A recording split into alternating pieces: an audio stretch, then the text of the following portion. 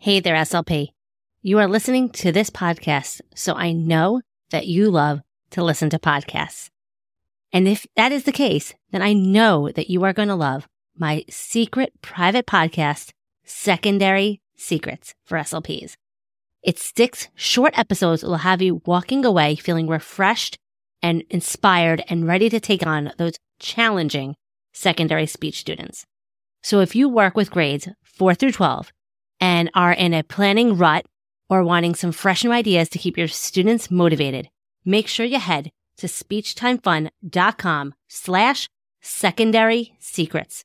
You are not going to find this podcast in your iTunes podcast search browser. You can only get access by going to that link. So head to it now.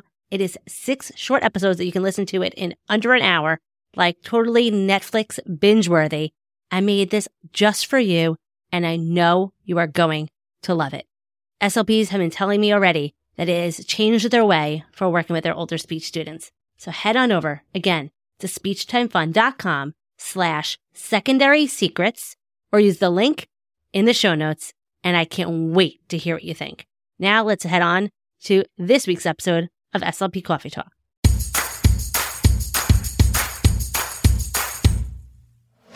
You are listening to SLP Coffee Talk.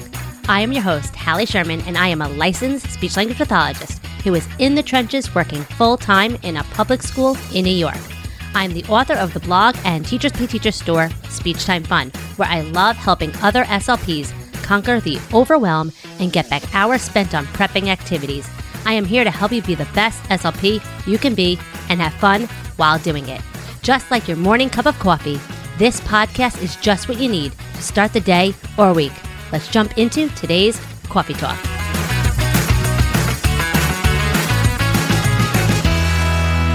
Hey, and welcome to another episode of SLP Coffee Talk. Today is our last episode of Better Hearing and Speech Month, and I'm so excited to have Laura Kruger here. You might have seen her on social media, or you might have seen maybe her dog on social media. So, Laura, welcome to the show. Thank you. Thanks so much for having me. Tell everyone a little bit about yourself and how you got to doing what you're doing today. Sure. So my name is Laura Kruger. I am a board-certified speech-language pathologist. I've been in the field for over 9 years. I've been in a variety of settings, but right now I am in an elementary school.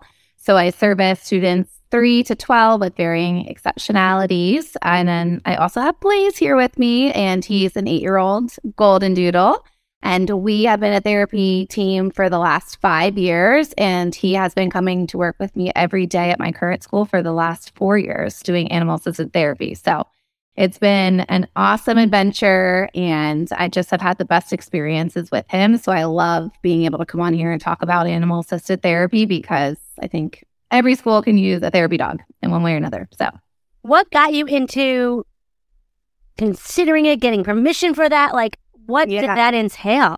Yeah. So it's so funny. I always tell people that when I undergrad, so many, many years ago, I remember being in a research class, and I had this idea. I grew up with animals. I know the impact that they had on me growing up as a child and just seeing the benefits that they have and the calming impact that they had on me. So I had this idea, and I think at the time there was probably only a few different people talking about animal-assisted therapy as a very new term. And it was mostly from psychologists and counselors and things of that nature. So I was doing research, and my professor at the time was like, "You're not going to find anything on animal-assisted therapy. It's not going to happen." Like, just very discouraging. And I was like, So I kind of gave up on the idea till graduate school. And then it was becoming more popular of a term. I was seeing some research out there, still not a lot, but I'm like, I'm going to give this a shot.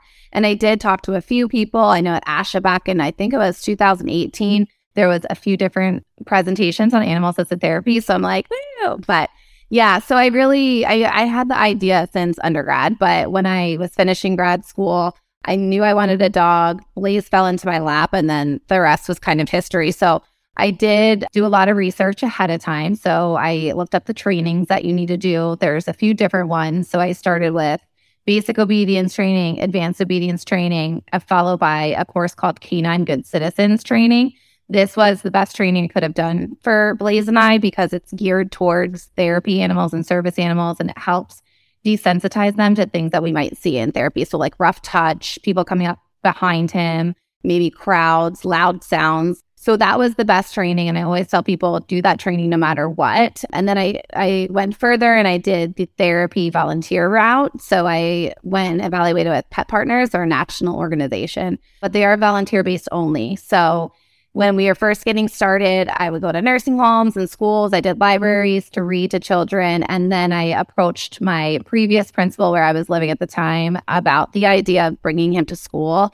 And he was totally on board with it. So we rolled with it. I started very slowly. And I always tell people too, like I didn't just jump in bringing him 5 days a week, because you're your dog's biggest advocate and you need to make sure that he's comfortable and he likes to do his job as well. So I started bringing him one afternoon a week, then it came to one day, and then trickled into full time where I am now. But yeah, that's how I got started. And the rest was history. That's so amazing. So what were some things you noticed, like the first few times bringing him with the students? Like what were some like aha moments or even challenges? The biggest thing to me, I feel like, is seeing kids in crisis and then seeing just their body language when they see Blaze and their ability to regulate themselves just by touching him. It's incredible. And that was one of my first experiences. I had a student that was just completely shut down in the hallway. Nobody could get through to her. She was trying to transition. She just couldn't do it. And we just happened to be walking by. I was going to get a student. And so we went over to her. Blaze sat right down. It's so incredible to know, like to see animals' instincts, with people, like they can read their emotions so well. And Blaze is very in sync with people's emotions. So he went right over to her and sat down with her, and she was just sobbing and she couldn't get off the ground. And like within 2 minutes, she was okay. We walked Blaze down to the office and she went back to class. And it's been repetitive. So at my current school, when I first started, it was the first week, we had a student elope and he was very dysregulated and we didn't know. I wasn't even around at the time. Again, I was just happening to walk out of my room and saw this student running away with people running behind him. And I'm like, let me try something, And as soon as he saw Blaze out of the corner of his eye, he just stopped and froze. And this was probably the first week that I had started bringing Blaze. So it was awesome, though, like incredible how he just totally, his demeanor changed. And it happens really frequently. Like I always tell people too, like I do behavior intervention plans with kids. So it's not just speech and language that I'm doing with Blaze on our campus. He benefits the whole school. And for instances like this, and for those kiddos that are really in crisis and need it, it's amazing to see how Blaze can help them and impact them. And I'll get radio calls if, I'm available from administration, and they'll say, hey, we have a kiddo that's having a really hard time getting out of the car, or we have a student that really can't get off the ground. Can you come help us? And majority of the time, we're able to get them to class pretty quickly. So it's awesome. Wow. That's so amazing. That's amazing that like everyone is on board and sees the value. Yeah. I was really nervous at first. So I started in a previous district with him, and I was moving a few months into starting. So when I got to my new district, the one that I'm at now, I was like really nervous. I shared a room with another SLP. I didn't know her. I didn't know the district. And I'm like, ah. So I waited and I approached my principal later on in the school year about it. And I'm like, that's my biggest regret. I should have asked her immediately, because what's the worst that would have happened? She would have said no. I already knew the impact, but I was just a little bit nervous and reserved.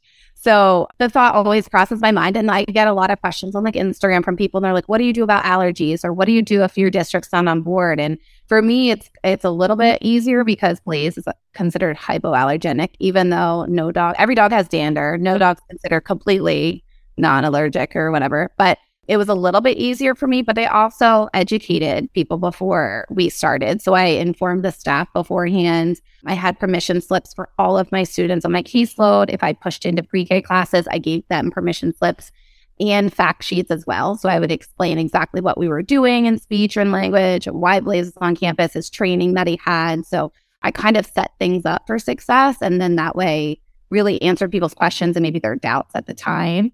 And in terms of allergies, there's probably a handful or more teachers and lots of kids, obviously, that are allergic to dogs, but I haven't, knock on wood, had any instances where it was an issue. But I'm also very fortunate at my school that there's 3 SLPs there. So if there ever was a kid that couldn't be around him at all, We could shift. Yeah. But even, I have a few students throughout the years that were scared of dogs. So in those instances, we won't sit on the floor with Blaze. If they can come in the room and they sit at the table, he stays away from them and it's totally fine. It really does work out, but it is scary and overwhelming at first because there are so many factors that you have to think about.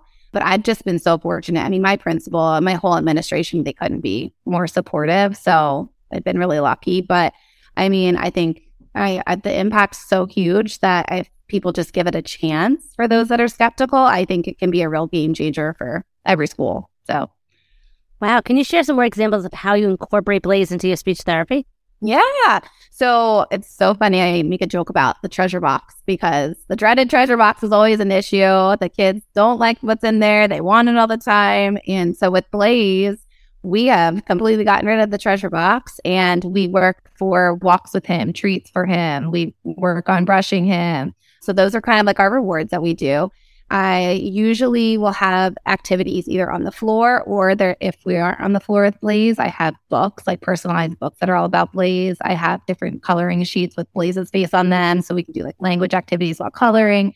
But on the floor with him, I have tons of manipulatives. So I put things on him and it really like keeps the kids more focused and engaged and it brings their attention right back to him. I've seen their confidence increase, like when we're doing like literacy skills and reading comprehension. They love reading to him. It's just amazing to see. And then also too, like some of my kiddos, they will literally sit there, read to him, practice their sounds. It's like, I'm not even there. Like they want to work with Blaze instead of me, which I love because then that gives them that self-confidence and that independence and the carryover skills.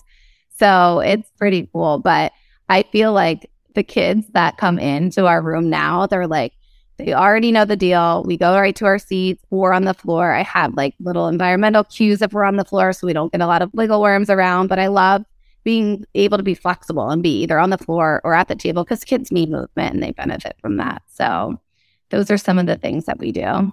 That's so amazing. I love that they view you Blaze as another speech therapist and you're just there watching. I know. Right. It's really funny because we will be walking around school and everyone's like, hey, Blaze. So I just wait. I'm like, hi, not like, hey, I work here too. Yeah, I never get, hey, Miss Kruger, hey, Miss K. It's always, hey, Blaze. But it's kind of become a running joke with like our staff and stuff. So now they make sure they go out of their way. They're like, hey, Miss Kruger. I'm like, hi, you guys recognize me. Has Blaze ever been sick or something and hasn't been able to show up one day and it was completely like... No, but you know what's funny? So I have kiddos that have behavior intervention plans and they earn time with Blaze. So we have Blaze puzzles, kind of like token boards, or even not just that, but like if kids are having a really rough day and they turn it around, they earn time with Blaze. So he's like a reward for kids. So it stinks if I'm like in a meeting or if I'm absent that day, like the guilt is real because I'm like, oh no, Blaze isn't there. But it's okay because then we'll just the next day we follow through with things. But yeah, there's been plenty of times that I'm not there and then he's not either. Or like somebody will text me and be like, hey, can you bring Blaze out front? I'm like, I'm so sorry. I'm not there today. I'm entitled to have a sick day. Sorry. Yeah, exactly. Well, even like sometimes, actually just the other day, I had a office person come to me and I had a group and they were like, is Blaze available? And I'm like, well, you could try and take him with you to help a student if you want. But I was in a group, so I couldn't go. And he went with him. He loves the office. He goes to the office to get treats all the time from the office staff. So I think he knew where he was going, but he helped the student get right to class. So that was good. But there are definitely times that we're not available and it's okay. We make do. Have you had any challenges where you felt like, oh my goodness, what am I going to do? Yeah, so I service a multi-population. So it's a small classroom with kids with Down syndrome, cerebral palsy, autism. And some of those kiddos have just such heightened sensory needs and things of that nature that Blaze is kind of like maybe a little bit too much for them. So like one of my kiddos, she loves his eyeballs. Like she loves the feeling of eyes in general. The texture, everything. So I couldn't bring him in, in that classroom because it puts him and her at a little bit of a comfortable feeling range, whatever. I could never see him doing anything harmful to anyone, but you just never know. And you're your dog's biggest advocate. So for me to be successful doing therapy while having him in the room, I need it to be a calm environment. I can't be watching and wondering if she's poking his eyes out or if he's getting uncomfortable while doing therapy. It just wouldn't be conducive. So there are times and students like that unfortunately can't do actual therapy with him. But for like, since she loves him so much, I still go and visit the classroom. It's just not times when I'm doing actual push-in therapy because of that reason. So what do you do with Blaze in those moments? Yeah, he stays in my room. He stays in my room. There's 4 of us, actually. So there's 3 SLPs, and then we have a para. So we have a large enough room, but usually somebody's in there all the time with him if I'm in the classroom. But I really try to limit that and have him with me as much as possible. But it is challenging. And, like I was saying, like, and I've said to multiple people, like on Instagram and things, it stinks when you have a student that's allergic maybe, or like that doesn't like dogs, or that you just don't have permission to work with them with your animal, because then you are kind of binded to, like, if you're doing group therapy and this one student can't be around Blaze, you're limiting the other kids from having time with him. But like, you have to just do what's best for the students. Like, that's your main focus, so you just work around it. Like for her, I try and do different days of therapy with different students so that they can all still incorporate Blaze, and then her and I will do something different at different days. So I just kind of move things. I mean, that's what a big part of our job is, right? Moving things around, rescheduling, moving groups all year long. So you just kind of roll with it. But I think, that's probably the biggest challenge that I have, is like when kids can't be around them. But other than that, I haven't had many challenges, knock on wood. That's amazing. That's amazing that you've gotten administration, parents, colleagues, secretarial staff, like all on board. That's amazing. Yeah. And of course, there's people that are skeptical of it. Like, I remember we have a Facebook page for our school, and a parent commented on like one of our pictures, and they're like, I hope they're doing math. I think we covered him in pizza or something along those lines. And like, we were doing our tick drills. They were doing, 10 to 15 words and putting a pizza topping on it, like that kind of stuff. But when you just see a picture, of course, people can be like, what is that? There's so much more to it than what meets the eye, so to speak. So it is still, that's really why I made Blaze's Instagram page, and I'm trying to like connect with other people, because I'm such an advocate for it. I see the impact that it has, and I know lots of other people are now. But for those that are still skeptical or unsure about how to go around things and learn, I think it's so important to just spread awareness, because there's such a need for dogs in schools. It's amazing. I actually have connected with a few other employees in our district. So a counselor just recently started a program at her school with her dog. And then there was another SLP that was trying to get started. I'm not sure if she has yet, but I love it. And honestly, like a lot of our district staff and like our board members that have come out, I'm always like pushing for it. I'm like, every school should have a therapy dog. If you need me to come present, every school needs one. And everyone has been super supportive. So I'm definitely lucky. That's amazing. Yeah. What advice would you give to someone who is listening and saying, oh my gosh, I want to bring this to my school. I want to bring my dog, or I need to go find a dog first to then bring. Where do they start? Yeah. Well, I would say start now. Don't wait like I did when I was getting started, because you don't want to waste any time, and the benefits are so amazing. But if you already have a dog and you're looking into animal assisted therapy, I would start with that basic and advanced obedience training. The canine good citizens training is a must. You have to have that anyway. And I think it's so important to have, because like I said, it really helps both you and the dog. And then if they wanted to do the therapy volunteer route, they could look into different organizations. So I was with Pet Partners, but there's also Therapy Dogs International. And I believe there's Alliance, Therapy Dogs Alliance. There's a few out there. And some of them actually offer liability insurance for the workplace. So Pet Partners is only volunteer based. So I had to get my own liability insurance when I started with Blaze. But there's a great group on Facebook called School Therapy Dogs. So if somebody's interested in, like, there's so much information on these Facebook groups. There's also Speech Animal Assisted Therapy, a group on there. And they have proposals like, PowerPoints and handouts and things to go to people's boards and districts and their schools, or whatever, or to approach their principal. But like, if you're done the training, you're ready to start, I will go to your principal first. Definitely get them on board, because they're going to be your biggest advocate and support for yourself. And then if you needed to, go look up the research, do the research, collect the evidence, use the testimonials. I know I've seen a few out there, and then really present it in a way that will show the impact that the animal will have to the board or whoever they need to do. I'm going to ask a dumb question. and maybe it is not dumb, and maybe people listening are wondering, is there a specific breeds of dogs that are more suited for being a service dog? No, and that's not a dumb question. No, it's funny because I've seen even like pit bulls, which is a very controversial breed, become therapy dogs and animals. I think that maybe it would be harder for certain breeds to be accepted in districts because I have read threads about districts refusing certain breeds. But as far as I know, that there are no restrictions for any type of breed. And I think it really just depends on the dog and the handler, like the connection that you have with your dog. And I remember when I did the Canine Good Citizens training, my trainer, Blaze, was a rescue. He was a breeder dog. So like when I got him, he was super shy and timid. I wasn't sure if he was ever going to be able to do therapy work because of how like scared he was. But as I worked with him and we grew together, and a few months later, we started these trainings night and day. But with my first training, I was talking to the trainer about what I wanted to do with him. And she's like, I don't know if he'll ever be a good fit. And I'm like, and we proved her wrong, obviously. So you really just don't know until you get started if your dog's going to be a good fit, but you have to try, you have to do the trainings, and socializing so good too. Like I always talk to people who are just getting started and say, go to Lowe's, go to all those dog friendly places and socialize your dog. Like not just at dog parks, but go where people are so that your dog can get lots of interaction. Do lots of touching at home. If you have a puppy, like touch the paw pads, the tail, that kind of stuff to desensitize them to those feelings. And really, I think socialization's the biggest key when you're training and getting started with your dog, because it, like Blaze is such a mush. Like he loves attention. Like he will paw at you if you're not petting him. If my students aren't paying attention to him, he starts rolling over, like it knocks all of our stuff off. So he loves attention. So I think your dog is dog friendly, loves attention, or human friendly, I should say. I think will be a good fit, but you just really don't know until you get started with the trainings. And how long are these trainings?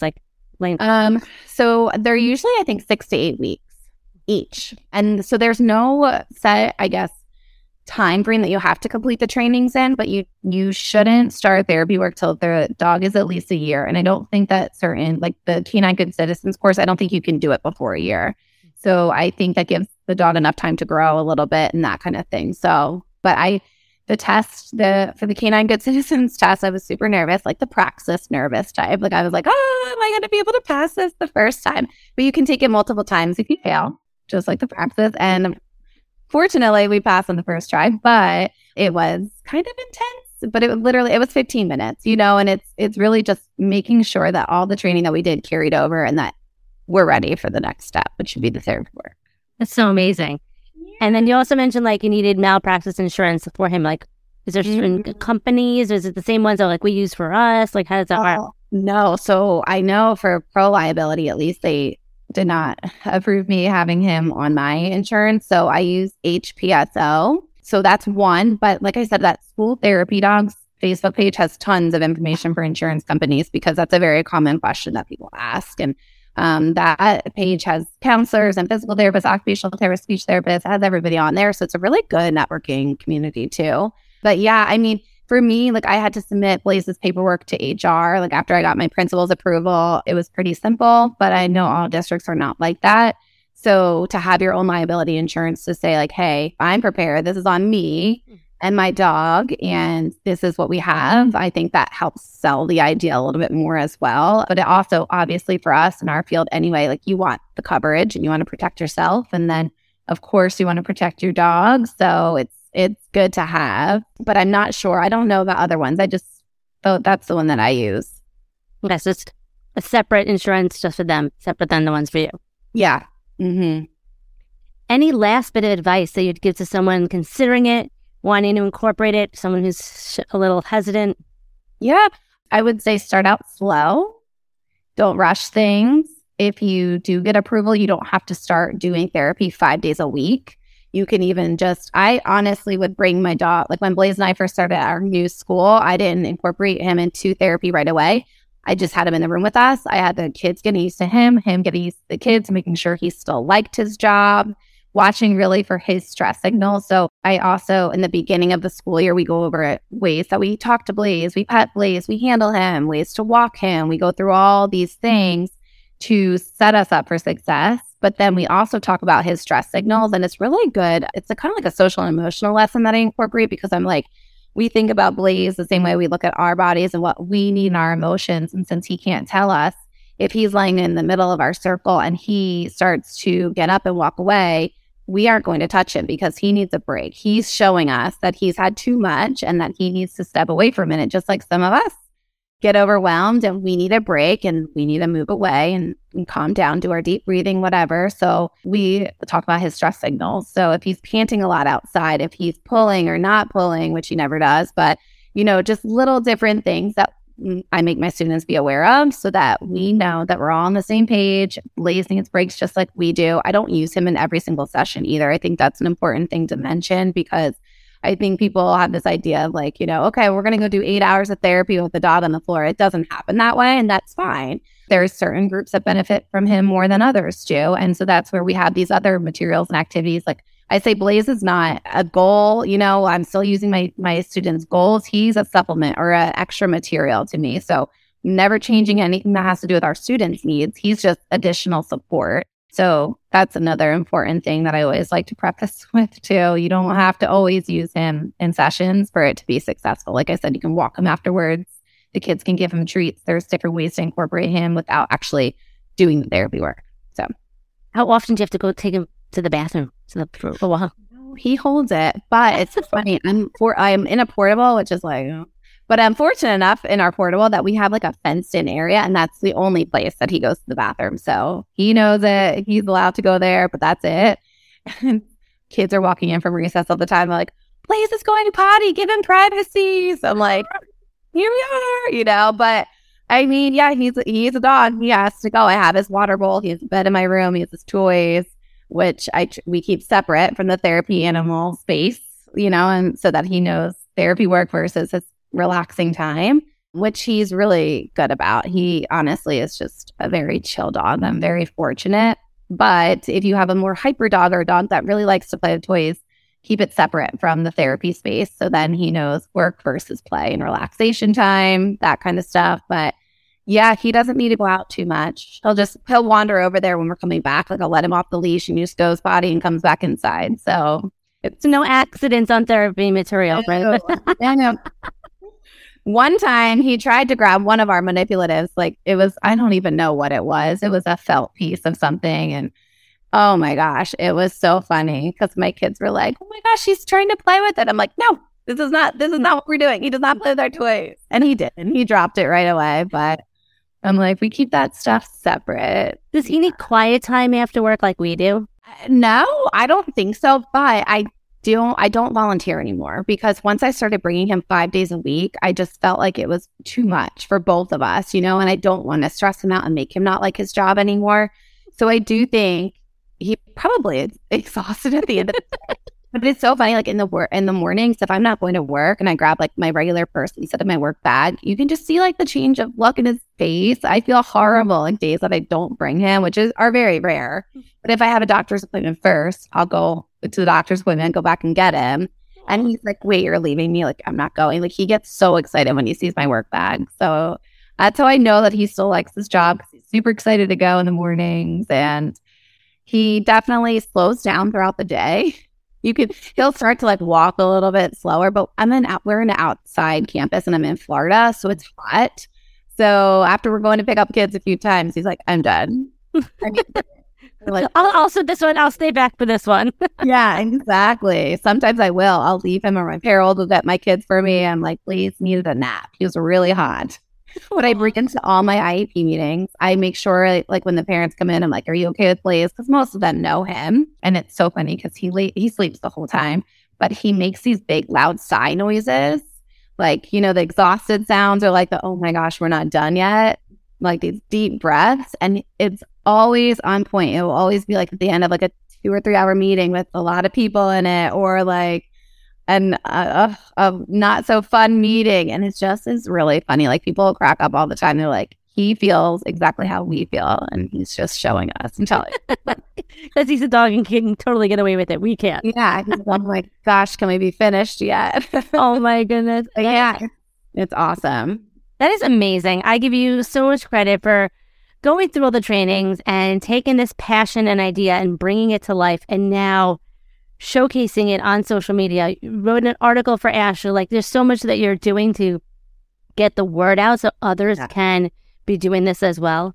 So thank you so much for coming on the show today and even sharing your knowledge with everyone listening. I know everyone listening either like saying, oh my goodness, like I want to try that, or I'm just envious that she's able to. So yeah. Well, and if anybody ever listening to this is interested, reach out to me. I love connecting with people on Instagram and helping them in any way I can, because like I said, I think every facility needs a therapy dog, honestly. So whatever I can do to help spread awareness, I am all for. So feel free to reach out to me anytime. And I just love connecting with people and seeing their experiences and adventures too. So thanks for having me. You're welcome. And we're going to have links in the show notes, not to worry, but the Instagram handle is Blaze the Speech Dude. Yep. DOOD.